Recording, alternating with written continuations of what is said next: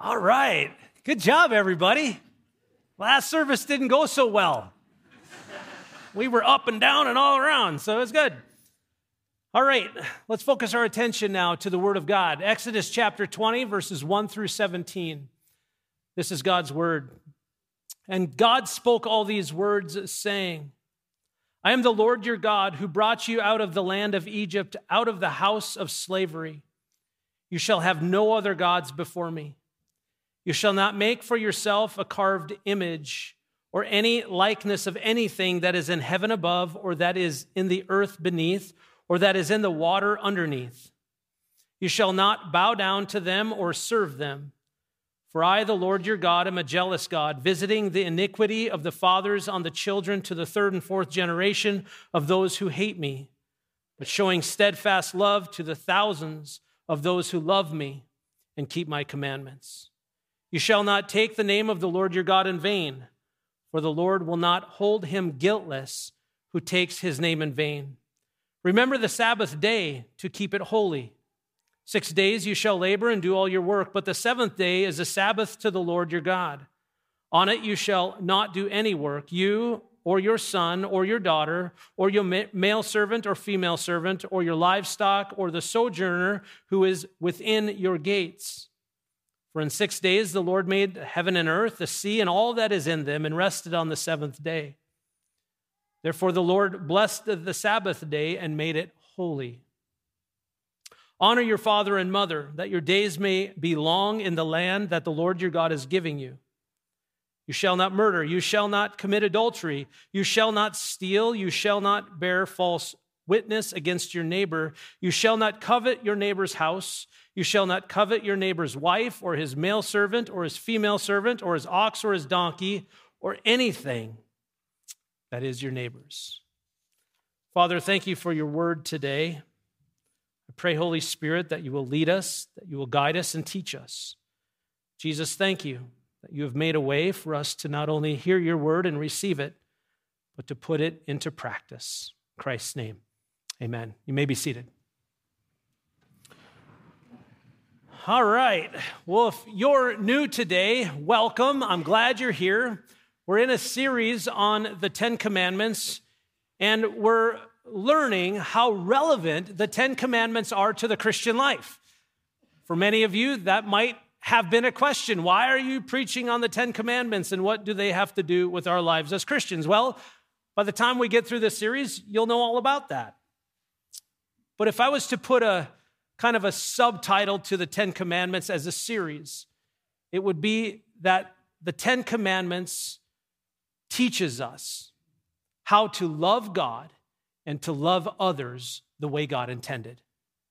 It's kind of the subtitle to the whole series. Whether you're new to the faith, you're seeking God and wanting to know what a relationship with God is all about, or you're a mature believer, the Ten Commandments are for you, because they really do teach us how to love God and how to love others the way that God intended. Now, we're going to go through each commandment in order. We did an introduction. We've done commandment 1. We're now on to commandment 2. We are to worship God alone. The first commandment, have no other gods but the one true God, leads us to the second commandment. This one true God is the one we are to now worship only. Now, if we follow the progression of the commandments, one of the things that commandment number 1 does for us, it establishes the who.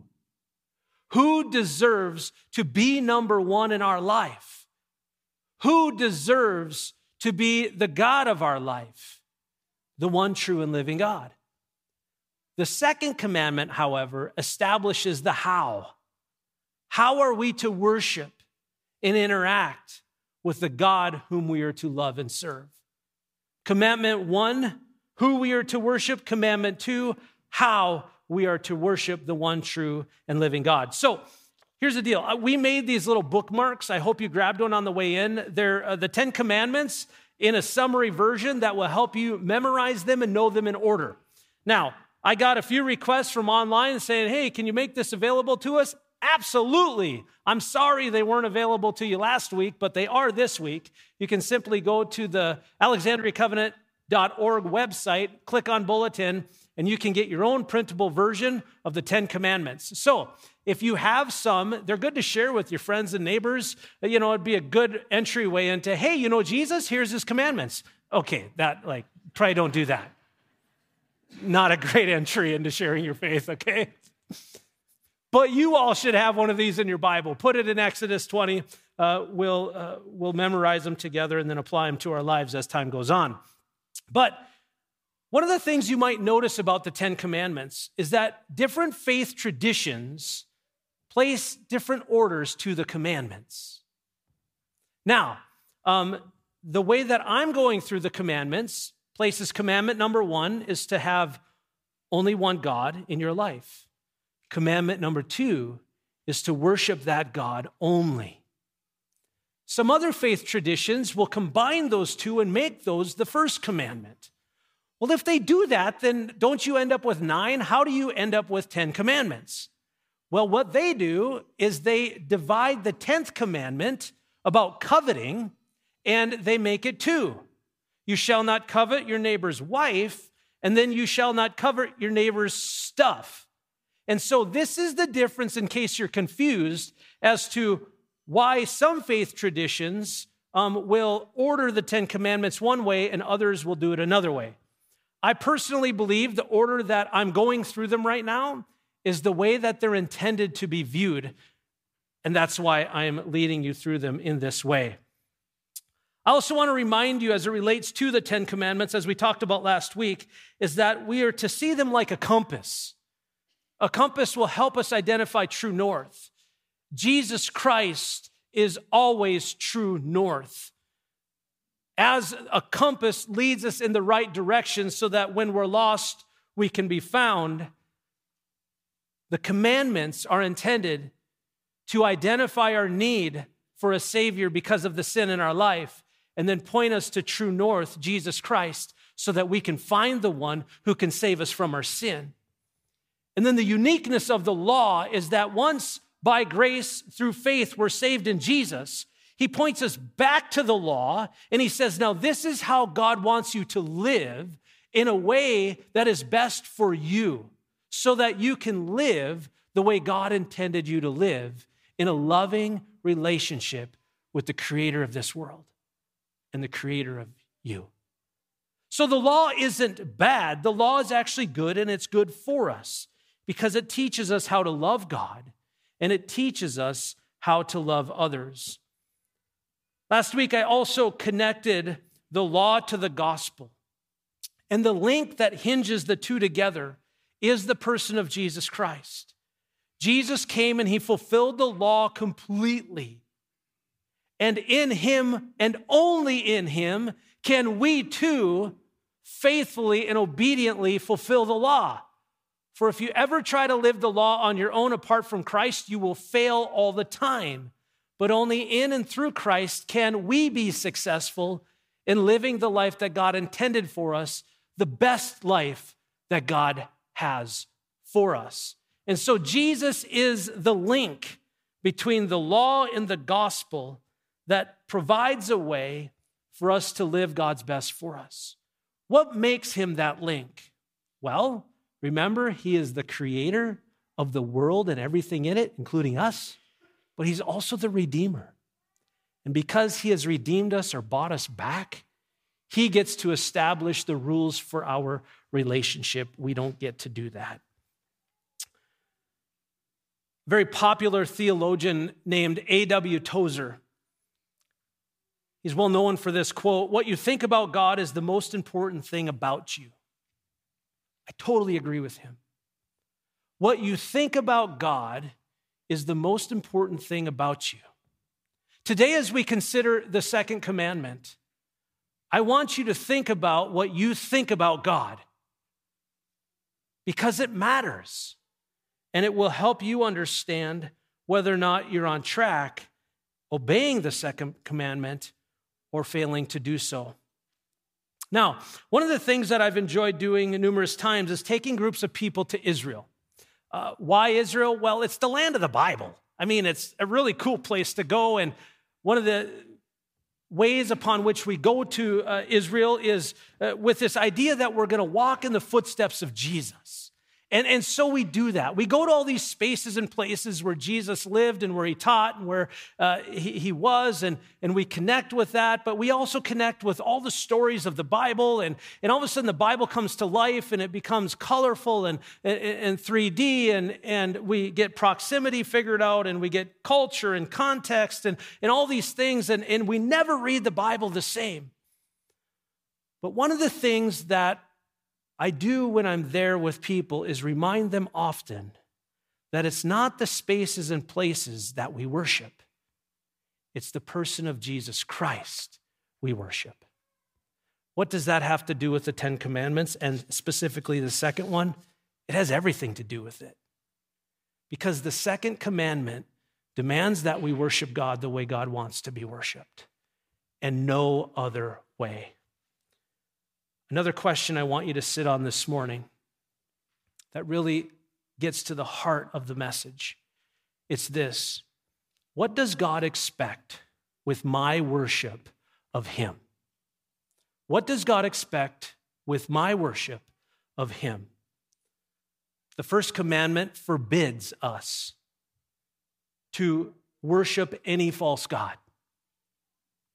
The second commandment demands that we worship the only true God in a worthy manner, in the way that he said we are to worship him. So if you're taking notes this morning, point number 1 is going to be, don't make a big God small. Don't make a big God small. Exodus chapter 20, verses 4 and 5a, which is really the first half of the second commandment. I'm dividing the second commandment into two different sections. But this is how it reads: you shall not make for yourself a carved image or any likeness of anything that is in heaven above or in the earth beneath or that is in the water under the earth. You shall not bow down to them or serve them. Well, at first glance, you can say, as you evaluate your worship of God, well, that's great. I'm getting this one. I don't have any trinkets on my dresser or in my living room that I'm bowing down and worshiping to. And so therefore, I got this one figured out. I've got this one nailed. Well, is that what this one is really all about? Is it all about the carved images in our life that we bow down and worship? It is about that, but it's about so much more. It's also about the carved images that we have of God in our mind as we imagine who God is. Now, can you say with the kind of confidence that you just said to yourself, well, I don't have any idols I bow down and worship, so I must be good? Can you say with confidence that God is your sole object of worship? Can you say with confidence that he is your audience of one? Can you say with confidence that you are worshiping God the way that God intended for you to worship him? That's the question that got me. And it still has me. And I'm going to be honest with you today. It's messing with me. Because we got to be honest about this if we're going to really worship and respect God the way that he intends to be worshiped and revered. See, idolatry is loving and worshiping anything or anyone other than God. That's an easy definition that we can all accept, right? That's an easy one to accept. Idolatry is loving and worshiping anything or anyone other than God. We talked a little bit about this last week, about our heart's affection in marriage is only to be to our spouse. But anytime we love anything or worship anything in any way besides God, we're committing adultery. And we're committing idolatry against God. and therefore we're failing in the second commandment. Now, before we get too far into this, I want to remind you of God's grace in the life of a believer. We can't do these on our own. We need Jesus. Because if all we did was had our own to get through these commandments on, all we would realize is how often we fail. Today is not about your failure. Today is really about picturing God's grace in your life, but aligning your life so that you can obey the commands of God, which demonstrates your actual love for God. You need to think about that with me today. So if idols are carved images and then some, what are some of the maybe idols that we could identify in our life today? How about the idol of sex? That's something a lot of people have their heart's affection set on. If you have a problem with pornography, sex is an idol in your life. We just have to say it that way. How about the idol of money? Remember, Scripture says you can't serve two gods. You can't serve God and money. Is your heart's affection towards your piggy bank, your savings account, or the stuff that you collect, your wealth in this world? We talked about kids as being idols in our life. How about sports? How many of you have sold out your life and your life savings so that your children can be in sports? Whatever you sacrifice to so that you can live the life you want to live is an idol in your life. That's hard to say because I too am guilty of that. But we have to think about this. How many of you have sold out to your career and made your job your God, the idol in your life? See, here's the thing God wants us to do with idols in our life. He wants us to get rid of them. He wants us to get them out of our life. Idolatry is more than the worship of false gods. It also includes worshiping the one true God incorrectly. We have to make this connection. In Exodus chapter 32, we read about how the Israelites responded when Moses was receiving the 10 Commandments from God. Now remember, Exodus 20 are the 10 Commandments that Moses received from God on Mount Sinai. Let me reframe the context. God had delivered the Israelites from the land of Egypt where they were slaves for 430 years. He brought them into the wilderness. They set up camp at the base of Mount Sinai. Moses went up to the top to meet with God to receive God's law. But he didn't come down soon enough for the Israelites. And so they started complaining. They started asking Moses' brother Aaron to make an idol for them, a God for them that they could worship. I mean, after all, where is Moses? He was our leader. He's now gone. We've been delivered, and we want a God that we can worship and we can serve. Aaron, why don't you make for us an idol? Why don't you make for us an object that we can worship, an object that we can serve? So you know what Aaron does? He succumbs to the pressure of what the people wanted. And he takes all their gold and he puts it together and he creates a calf, an image of a bull, because bulls are powerful and strong and mighty. And it became a god that they could worship. Listen to Exodus chapter 32, verses 4 and 5. It says, and he, this is Aaron, received the gold from their hand and fashioned it with a graving tool and made a golden calf. And they said, these are your gods, O Israel, who brought you up out of the land of Egypt. When Aaron saw this, he built an altar before it. And Aaron made a proclamation and said, tomorrow shall be a feast to the Lord. They just made the God who led them out of Egypt into a golden calf that they could see and feel and touch and worship. Well, what's the big deal about that anyway? I mean, after all, if Moses wasn't coming down and they weren't connecting with God, I mean, isn't it reasonable to expect that they could have someone to follow? How about the irony that while Moses was receiving from God the commandment to have no other gods but me and to worship me the way I deserve to be worshiped, the people of God were down creating images and objects that they could follow that did nothing for them at all. How many times have you created God into something that you wanted him to fit in your life because you couldn't hear him, you couldn't see him, and you longed to follow him, so you made him into something that was tangible, that was reasonable, so that you could claim your allegiance to God? What's the problem with symbols or images that are created to help us to worship God? I'm going to give you probably the easiest answer to that question. The first problem with it is that God said to not to. Isn't that enough reason?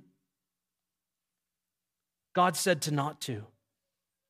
Additionally, there's no image, there's no object, whether we create it with our hands or imagine it in our minds, that could ever accurately represent who God really is.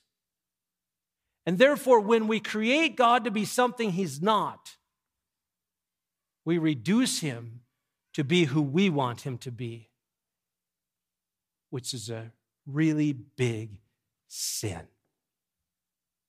So let me ask you this question.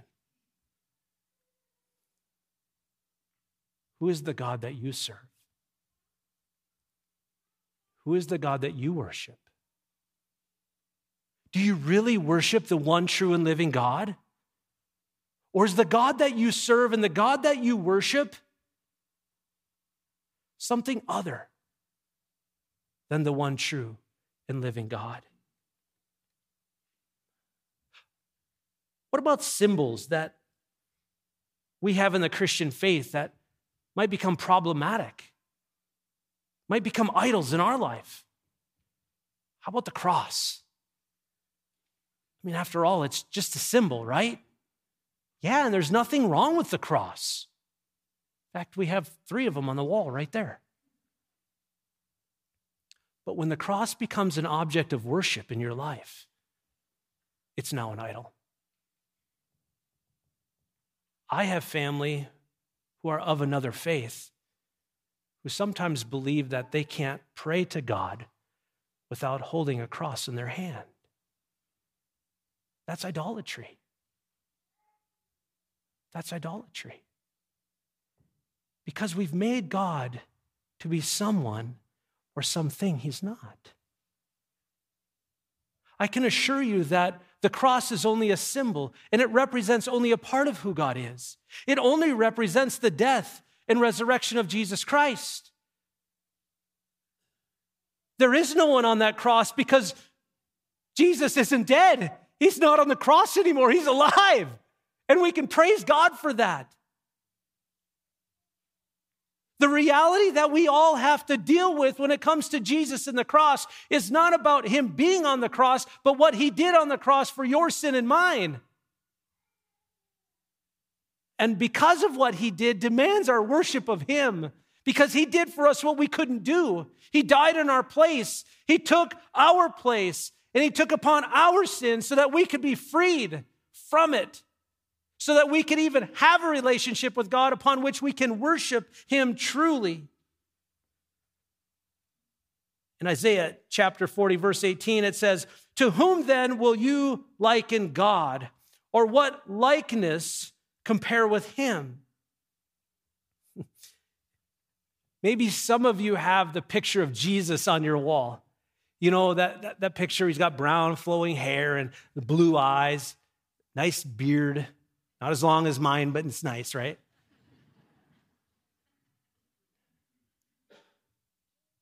It's not what God looks like. It's not what Jesus looks like. I used to like that picture. I'll be very honest with you, I don't like that picture anymore. I'm not going to tell you what to do with that picture.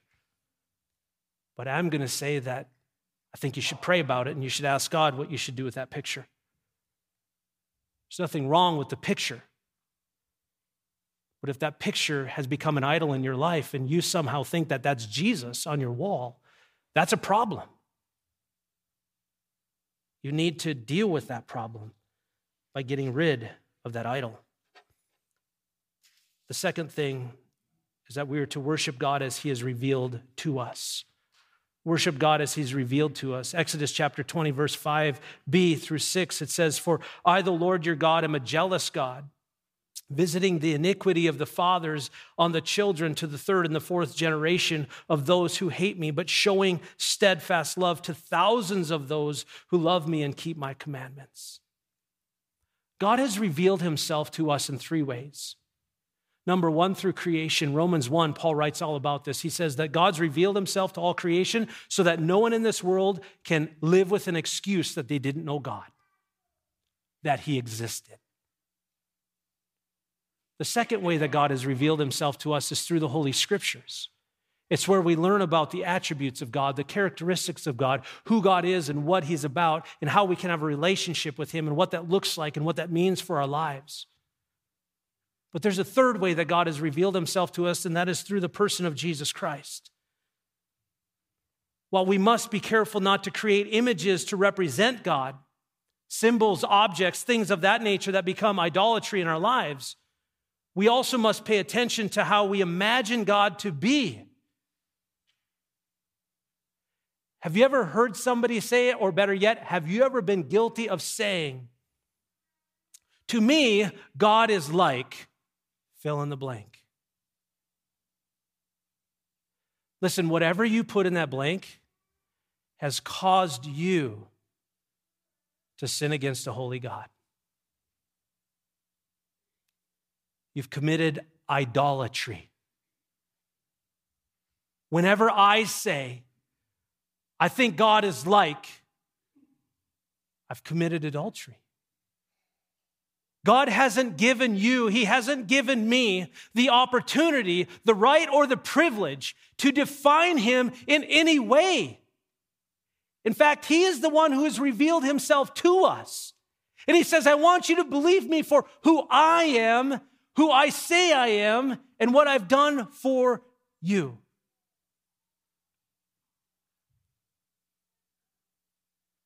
One way we get to know God is through his word.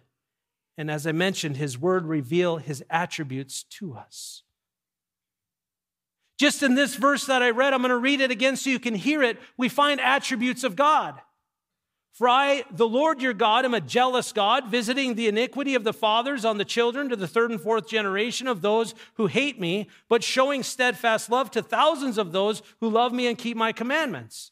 Well, what attributes of God do we discover here? God is a jealous God. He's also a judge. He is generous. He's merciful, and he's loving. But does that give us the full picture of God? Absolutely not. This is not all that God is. God is this and so much more. This is why objects that become idols are insufficient and imaginations of God are insufficient. And when we fill in the blank, I think God is like is insufficient because God is so much more than we could describe. God is indescribable. God is holy. God is just. God is a God of love, and he is a God of wrath. And we live in a world who says, "I will not love and serve a God of wrath. I will only love and serve a God of love." And therefore, if God has any injustice in him because of his wrath, which I get to decide whether it's just or not, I get to reject him on the basis of how I want him to be. That is a problem. It's called idolatry, and it's a sin. I'm just calling it out. Yeah, and I think it's worth a worthy praise. So here's the thing. God desires and demands that we know him for who he says he is and not who we want him to be. If we don't know God as a God of love and wrath and you put them together, then we don't really know the true God. Because he's both of these rightly. He's both of these justly. He doesn't abuse his judgment or wrath, and he doesn't abuse his love. He does what he does perfectly all the time. God is holy. He's just, he's gracious, he's eternal, he's so much more. When we don't worship God for who he is and the way that he wants to be worshiped, we diminish his glory and we deny the truth about who he is. Listen to how Paul says this in Romans chapter 1, verses 22 through 5. Claiming to be wise, they became fools and exchanged the glory of the immortal God for images resembling mortal man and birds and animals and creeping things. Therefore, God gave them up in the lusts of their hearts to impurity, to the dishonoring of their bodies among themselves, because they exchanged the truth about God for a lie and worshiped and served the creature rather than the Creator. What does this tell us?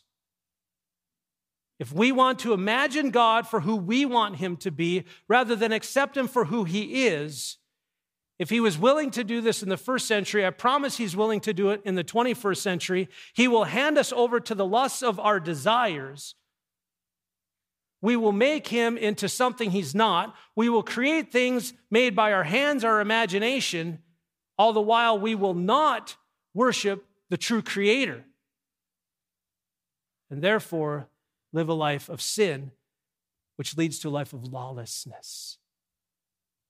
Do you wonder why in Western civilization we are living in a society and a culture that is an absolute chaotic mess and in a state of lawlessness? Because we've eliminated the 10 Commandments from everything around us, and we've decided to define God for who we want him to be and who we think he should be, and therefore God handed the Western civilization over to their lusts of their heart. And now we have a mess on our hands because we're worshiping all kinds of things like ourself more than we are the one true and living God. God demands our worship, and he's not afraid to hand us over to the lies that we believe in this world. When we exchange the truth of God for a lie, Paul tells us what we can expect.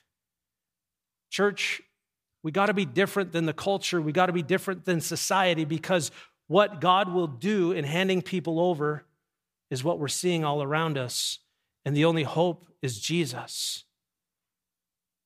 And you know the only hope, and so the world's looking to you for the only hope that you know.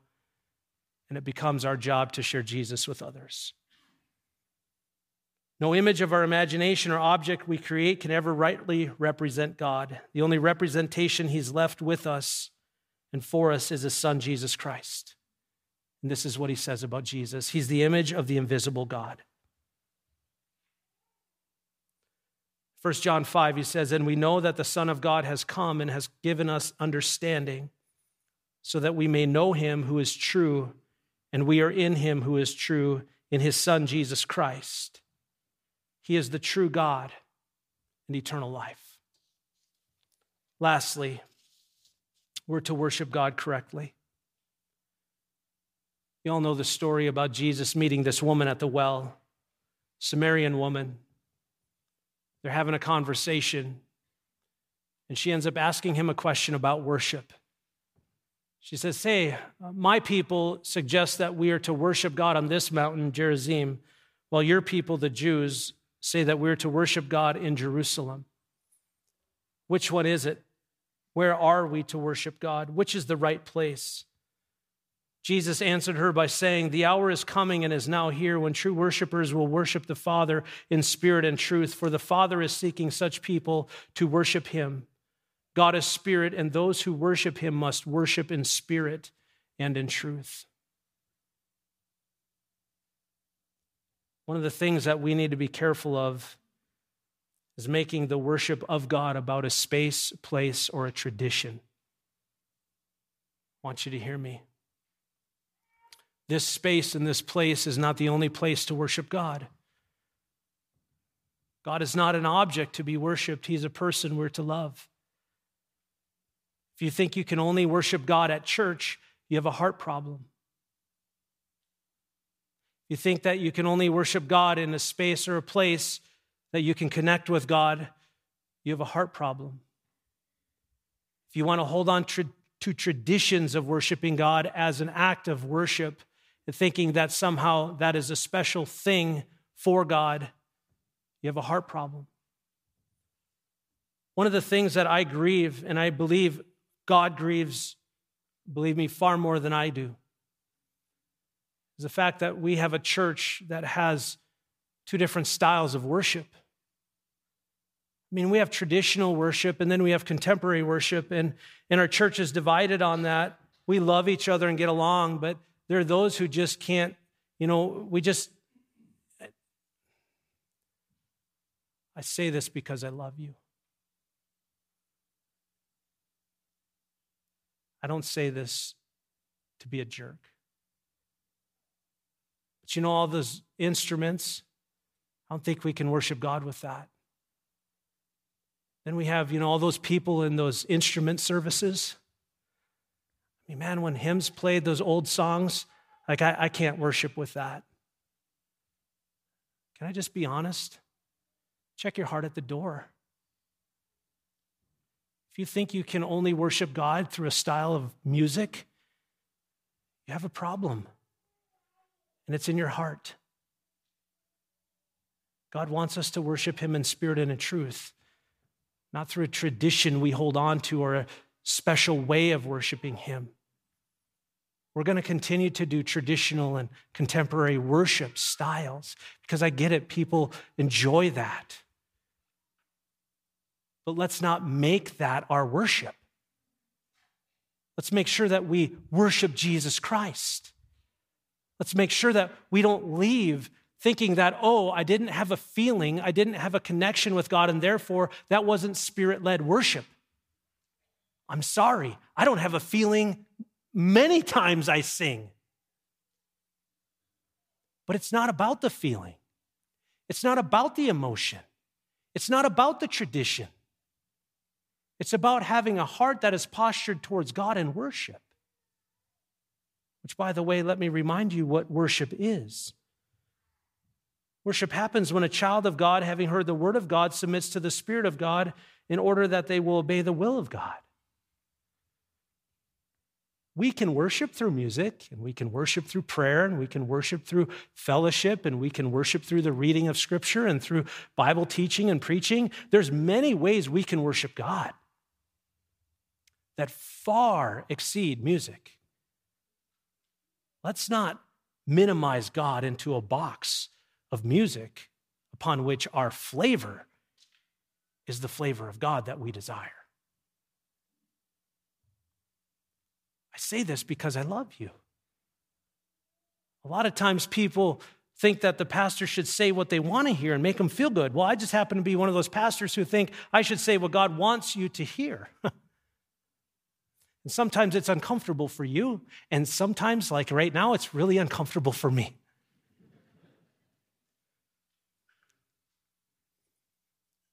So let's make sure we don't succumb to worship of objects or imagination, emotion or traditions, but that we truly worship God as he desires and deserves. So how do we do this really? Well, put you last, put God first, and worship God as he desires and deserves. Worship is an act of obedience to the word and the will of God through the Spirit of God. One of the things that God says about us in worship is that when you obey the 10 Commandments, you are worshiping me. What in your life do you need to change today as it relates to your worship of God that will help your heart be more conditioned to rightfully worship God the way that he rightfully deserves? I can't answer that question for you. You have to answer that question for you. But please take time and sit with the Lord and get things right. Father, thank you so much for the gift of your grace and your love and your mercy. I pray, oh God, that what we think about you, we recognize as the most important thing about you. That we realize that right thinking about God will help us to worship you, the only true God, in a way that you deserve and in a way that you desire. Thanks for your word to guide us and your Spirit to help us. In Jesus' name, amen. Pastor Dave.